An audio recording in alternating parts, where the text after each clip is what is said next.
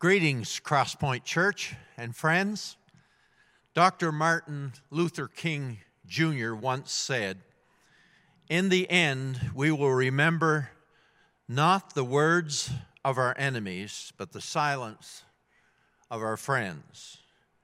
We've all been listening and watching the events of late surrounding the tragic and unjust deaths of men like Ahmaud Arbery and George Floyd in the U.S. But except for discussions with my family in my own home, I have been one of those silent friends Dr. King speaks of. We all need to be reminded today of the brokenness of the stain of racism. And as Christ followers, I need to remind us all that there is no racism in the kingdom of God. Every single human being is created in the image of God. Each person is precious and priceless to the Father. And I would say this, let us not be naive and allow ourselves to think that racism is a problem across the border with our neighbor, the United States, but not here in Canada. I was reading an article out of Ontario earlier this week. Their Human Rights Commission studied 7 years of data surrounding interactions between police and black residents. And they concluded that blacks are 20 times more likely to be shot dead by police than white residents. Racism is our problem. Racism is my problem. Racism is your problem. I have several suggestions to make. One, let's all examine our own hearts before God. Allow the Father to look at your attitudes. Ask this question, as I am asking myself this question. Are there any lurking traces of racism in me? Number two, speak up at the family dinner table. Speak out in your community and in the workplace. Number three, let us grieve these days with those who are hurting. Number four, we need to stand shoulder to shoulder with persons of color in our own circles, in our own Crosspoint family, in our community.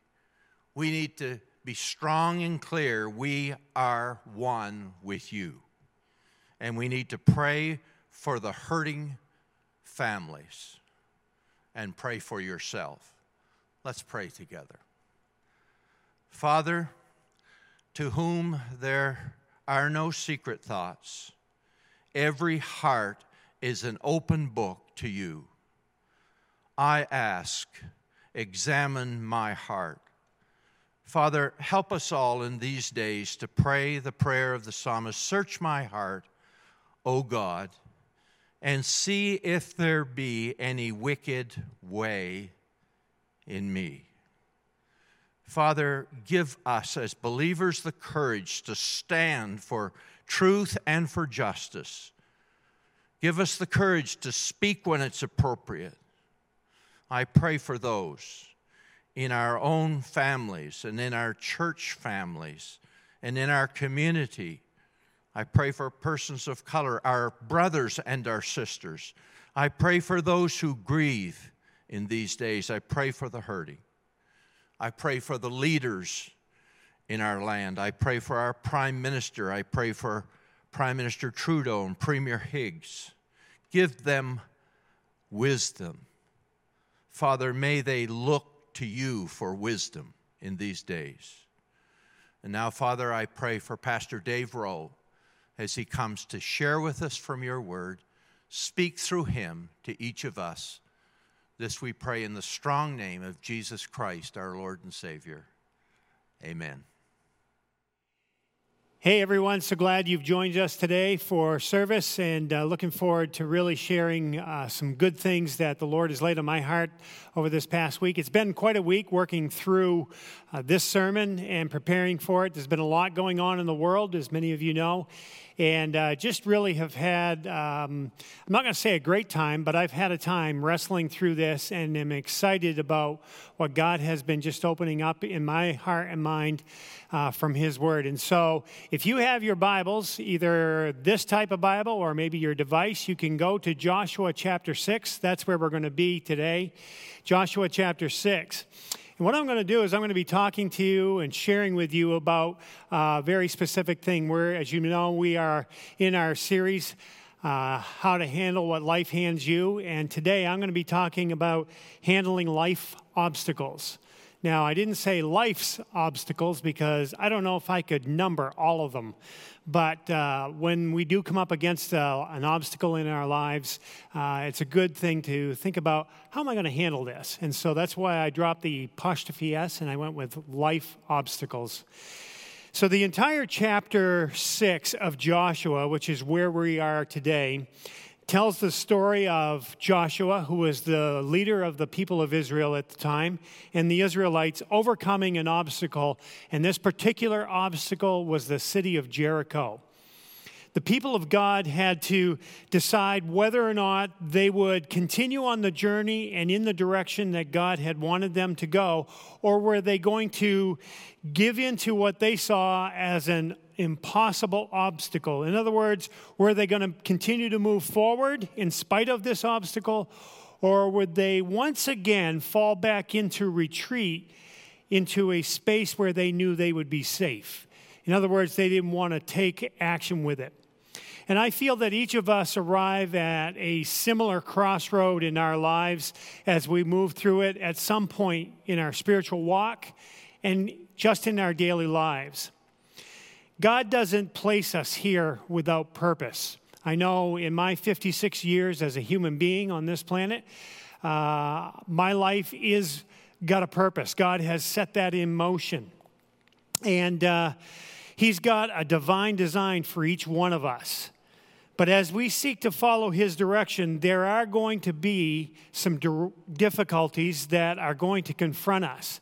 And we see that in this portion of Scripture, in Joshua chapter 6, Joshua is teaching us how to overcome an obstacle that potentially would keep us from following the will of God for our lives.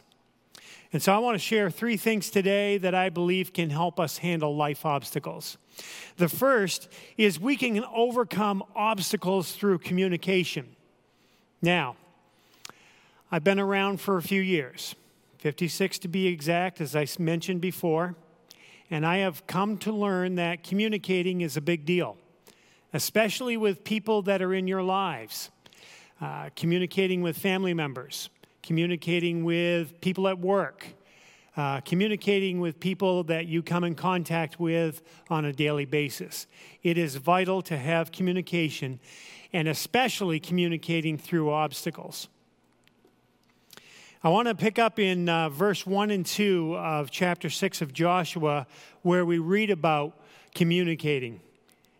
It says here, "Now the gates of Jericho were tightly shut because the people were afraid of the Israelites. No one was allowed to go out or in. But the Lord said to Joshua," did you pick up on that? That's where the communication begins. The Lord said to Joshua, "I have given you Jericho, its king, and all its strong warriors." So we see here that the communication starts right off. God is initiating it with Joshua. I feel that along with this whole thing here, that communication between God and Joshua was something vital for us to keep in mind. The major obstacle that was facing Joshua and the Israelites was this city named Jericho. If they could not conquer this city, then all hope for the Israelites was gone. They had to conquer Jericho. How would they breach the city? How would they scale the walls? There were, I'm sure, a lot of questions that were going through the mind of Joshua, and for that matter, even the people as well. Joshua had a God who communicated with him. And that very same God that communicated with Joshua is our God today. And he is still in the business of communicating with his people. Verse 2 reads this very specifically. And the Lord said to Joshua. Now, a statement like this might seem odd when it applies to our lives today. Such communication from God, though, back then was common between him and Joshua. God told Joshua, "See, I have delivered Jericho into your hands, along with its king and its fighting men, and provided a plan for taking Jericho." God had already provided this plan. So at the outset of this, Joshua already knew what the outcome was going to be. We're going to take over Jericho. We are going to conquer it. And we are going to be able to move forward in the promised land. And so we see right there the communication is a good piece of communication happening. God told Joshua what was going to happen. Whatever your obstacle, God is willing to cross it with you. He's committed to communicating with his people and providing strength. He's committed to providing comfort and hope as he communicates to us. If you are up against a wall and want to know how to deal with it, don't try to overcome that thing in your own strength. Don't try to do it on your own. Communicate with God. And I might say with that, let this be your first plan of action when you come up against an obstacle in your life, rather than your last resort. Did you catch that? So when you're coming up against an obstacle in life, whatever it might be, why not try starting out at the first, communicating with God about how to get through this and how he's going to work with you to get you through or around this obstacle, rather than trying all of the things that can just frustrate you and cause heartache and sickness and stress and using it as your last resort. Start right at the beginning. So overcome obstacles through communication. Next, we see that we can defeat difficulties through compliance. And when I'm talking about compliance, I'm not talking about knuckling under or anything like that. What I'm talking about simply, if you go to the definition of compliance, you'll see that it's willing obedience. One of the definitions there, and that's what I really want to focus in on in this. We defeat difficulties through compliance or willing obedience.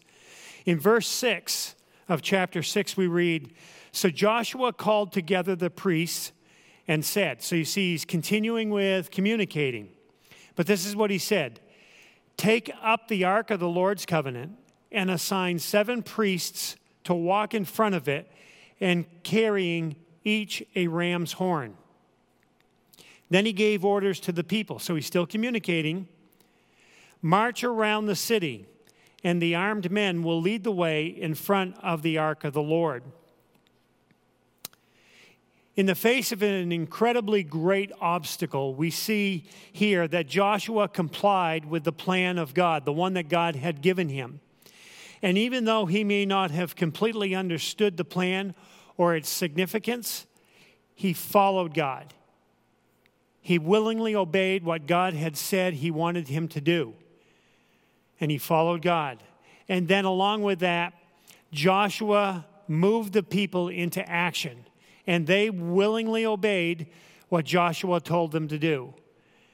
And so you see, they complied with the plan. They stayed within the plan. You see, God could use a man like Joshua because he was a man of faith, and he was also a man of obedience. He simply followed as God instructed him to do, and the people followed as well. Now, God instructed the people of Israel to do a few things at the outset of this. He instructed them through Joshua to carry horns, trumpets, if you will, along with the ark of the Lord. And he instructed them to follow behind this for 6 days, walking around the entire city of Jericho. They were not to speak. And then on the seventh day, God had added something else to the same thing that he wanted them to do. Yes, you're to march around the whole city of Jericho, but don't just do it once. What I want you to do on the seventh day is I want you to go around it 7 times. And so the people obeyed. Joshua obeyed. They said, we're going to do this, and they did it. They willingly obeyed the plan. On this seventh day, they followed the routine. They went around 7 times, and then the one thing that was added to it is God told them to shout to the glory of him because of the city had been already delivered into them. And so the people followed through with it. If you think about this, what an act of faith this was. It was an act of faith incredibly huge for Joshua and the people to just march around the city. If you look back through the history of battles of this world, you will find that there is no battle that has ever been recorded that was won in this specific manner. Yet around the city, they all continued to march, and it was an act of incredible faith and an act of simple, willing obedience. And because of their obedience to God, it produced incredible wonders in the life of Joshua and in the people of Israel. We read nowhere in the account of the fall of Jericho that there was a negative spirit or discouragement or disbelief. And as they marched in this circle, and they went around circling after time, circling and circling around the entire city, I'm sure that they could see that this must have been possibly maybe insurmountable, seemingly an impossibility to conquer this city in this situation because they're up close to these incredible walls. Yet they obeyed, and obedience was the key to this. Compliance is the key to moving of God's mighty hand in our lives. If we want to see God's hand move in our lives, then we have to be compliant to his plan. We have to willingly obey what he has set in motion. And we continually find out how to do that by communicating with him, spending time with him every day. Many people today pride themselves on living within reason. But God called his people to live by faith, not just reason. We're to walk in faith and in obedience to his direction and leadership in our lives. And so it's important for us to know that we can do this by communicating and by complying. And then the last thing that I want to share with you today is this. Impossibilities become possibilities through confidence. In verse 20, when the people, this is where I'm picking up, it says, when the people heard the sound of the ram's horns, they shouted as loud as they could. Suddenly, the walls of Jericho collapsed, and the Israelites charged straight into the city and captured it. They completely destroyed everything in it with their swords. It was common sense to believe that God could make the impossible possible. Yet in the end, the walls actually fell. They did exactly what God said was going to happen. He was handing them the city. And you see, the walls were not the problem. Even though walking around that city for 6 days once, and then on the 7th day 7 times, even though they may have seemed like the problem, that wasn't the problem. It never was. It was the people. And sometimes it's us that really is the problem standing in the way that we have trouble with and the difficulties that we have handling life's obstacles. God has the power to do as he chooses. We know that. I know that in my life. He has the power to do as he chooses, but he desires that we act in obedient faith to him. And when we do this, he takes care of our walls. He takes care of those obstacles. Hebrews chapter 11, verse 30 reminds us, and this is in the New Testament. The story of Joshua and Jericho is in the Old Testament, but in the New Testament, in Hebrews chapter 11, verse 30, we're reminded of this. It says, "By faith, the Israelites marched around the walls of Jericho for 7 days, and the walls fell flat." Joshua and the people of God, the Israelites, demonstrated deep confidence in his power. Not in their power. Joshua didn't think he had the power, but they demonstrated deep confidence in the power of God. And I want to challenge you today to strive for this kind of confidence in your life. Put to the test the power of God in your life. Communicate with him every day, even as we go through some difficult times. What are the difficult times that we're facing today? Well, one big one is obviously this global pandemic that is continuing to wreak havoc all over the world. And then other things that we see in the United States, we see it blowing up with this whole thing of racism that is just causing people to come unglued. And we need to be dealing with things like that, and it's very difficult for us to see these things. We need to put to the test the kind of deep confidence in God despite ugly things that are happening around us today. And so we know that if we read through the entire story, and I didn't read the entire story of Joshua 6 about the fall of Jericho, but we can see, and I want to challenge you as well, maybe this week, to go back through and read the entire chapter 6 of Joshua and see about this. But I want to bring this all to a conclusion with this. Along with putting to you and encouraging you to strive to deepen your confidence and faith in God, I want to ask you this. Does our reputation as a people of the one true God, our testimony, go before us like it did before Joshua and the people of Israel? Because if you read into the chapter a little bit further, their reputation had already gone ahead of them before they even acted out this. They knew that the God of Israel was going to give the city over to them if he so desired. So I want to ask you this. Does your reputation and your testimony and the faith that we claim to have in the one true God precede us? Does it go before us? Is it seen and heard in everything that we do and say? Everything. How we interact with the people in our family. How we interact with the people that we work with. How we interact with our neighbors. How we interact with the news that's coming our way. Is our testimony and is our reputation of being a people of the one true God, the God of this universe, preceding us? In Joshua chapter 6, verse 27, it closes off by this. So the Lord was with Joshua. I want that to be known in my life. So the Lord was with David Rowe. And his reputation spread throughout the land. And so I want to just ask you that. Is God's reputation flowing through you, and is it being seen as it comes out of your life in these crazy days? You know, it takes a lot to live our faith out in times of turmoil like we're living in these days.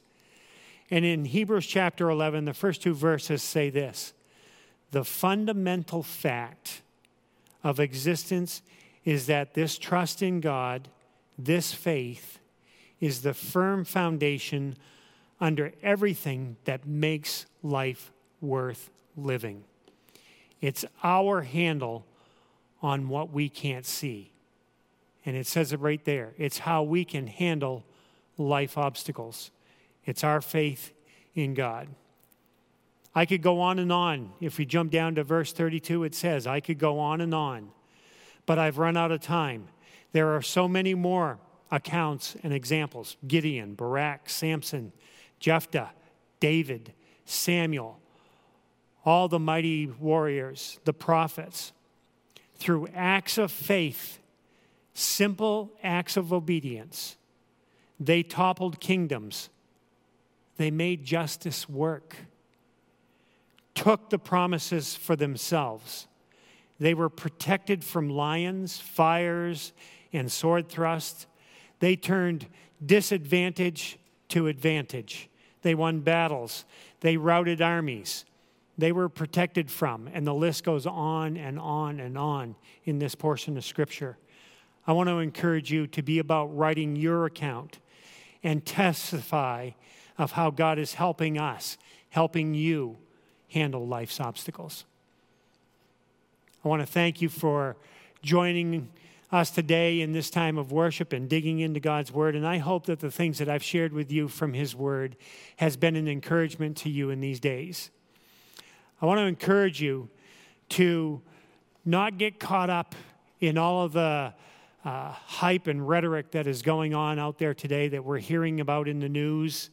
I want to encourage you to be people of God, people who just take pause before we snap off some comment, people who seek to find out and understand those that are around us, those that are living in our communities and that we interact with every day, people who are black, people who are white, people who do different things around our community. Seek to understand them before we make any judgment calls. I want to encourage you to be about that. That's what God wants His people to be about.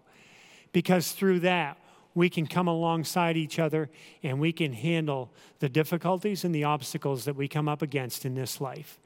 And so thanks. Can I pray with you today? Father God, You are the Holy One, the only one who has that title of Holy One. And Father, we recognize today that we are nothing without You. Father, I recognize that You have a design plan for my life specifically, and it is unique only to me.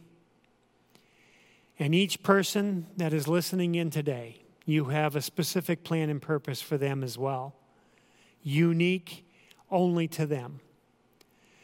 And Father, I pray that during these days that we could say are ugly, that are filled with turmoil, that are filled with uncertainty and potentially hopelessness, days that we have no idea how it is going to play out from start to finish. With this pandemic wreaking havoc, Lord, and the virus that is causing people to become incredibly sick and even to the point of death.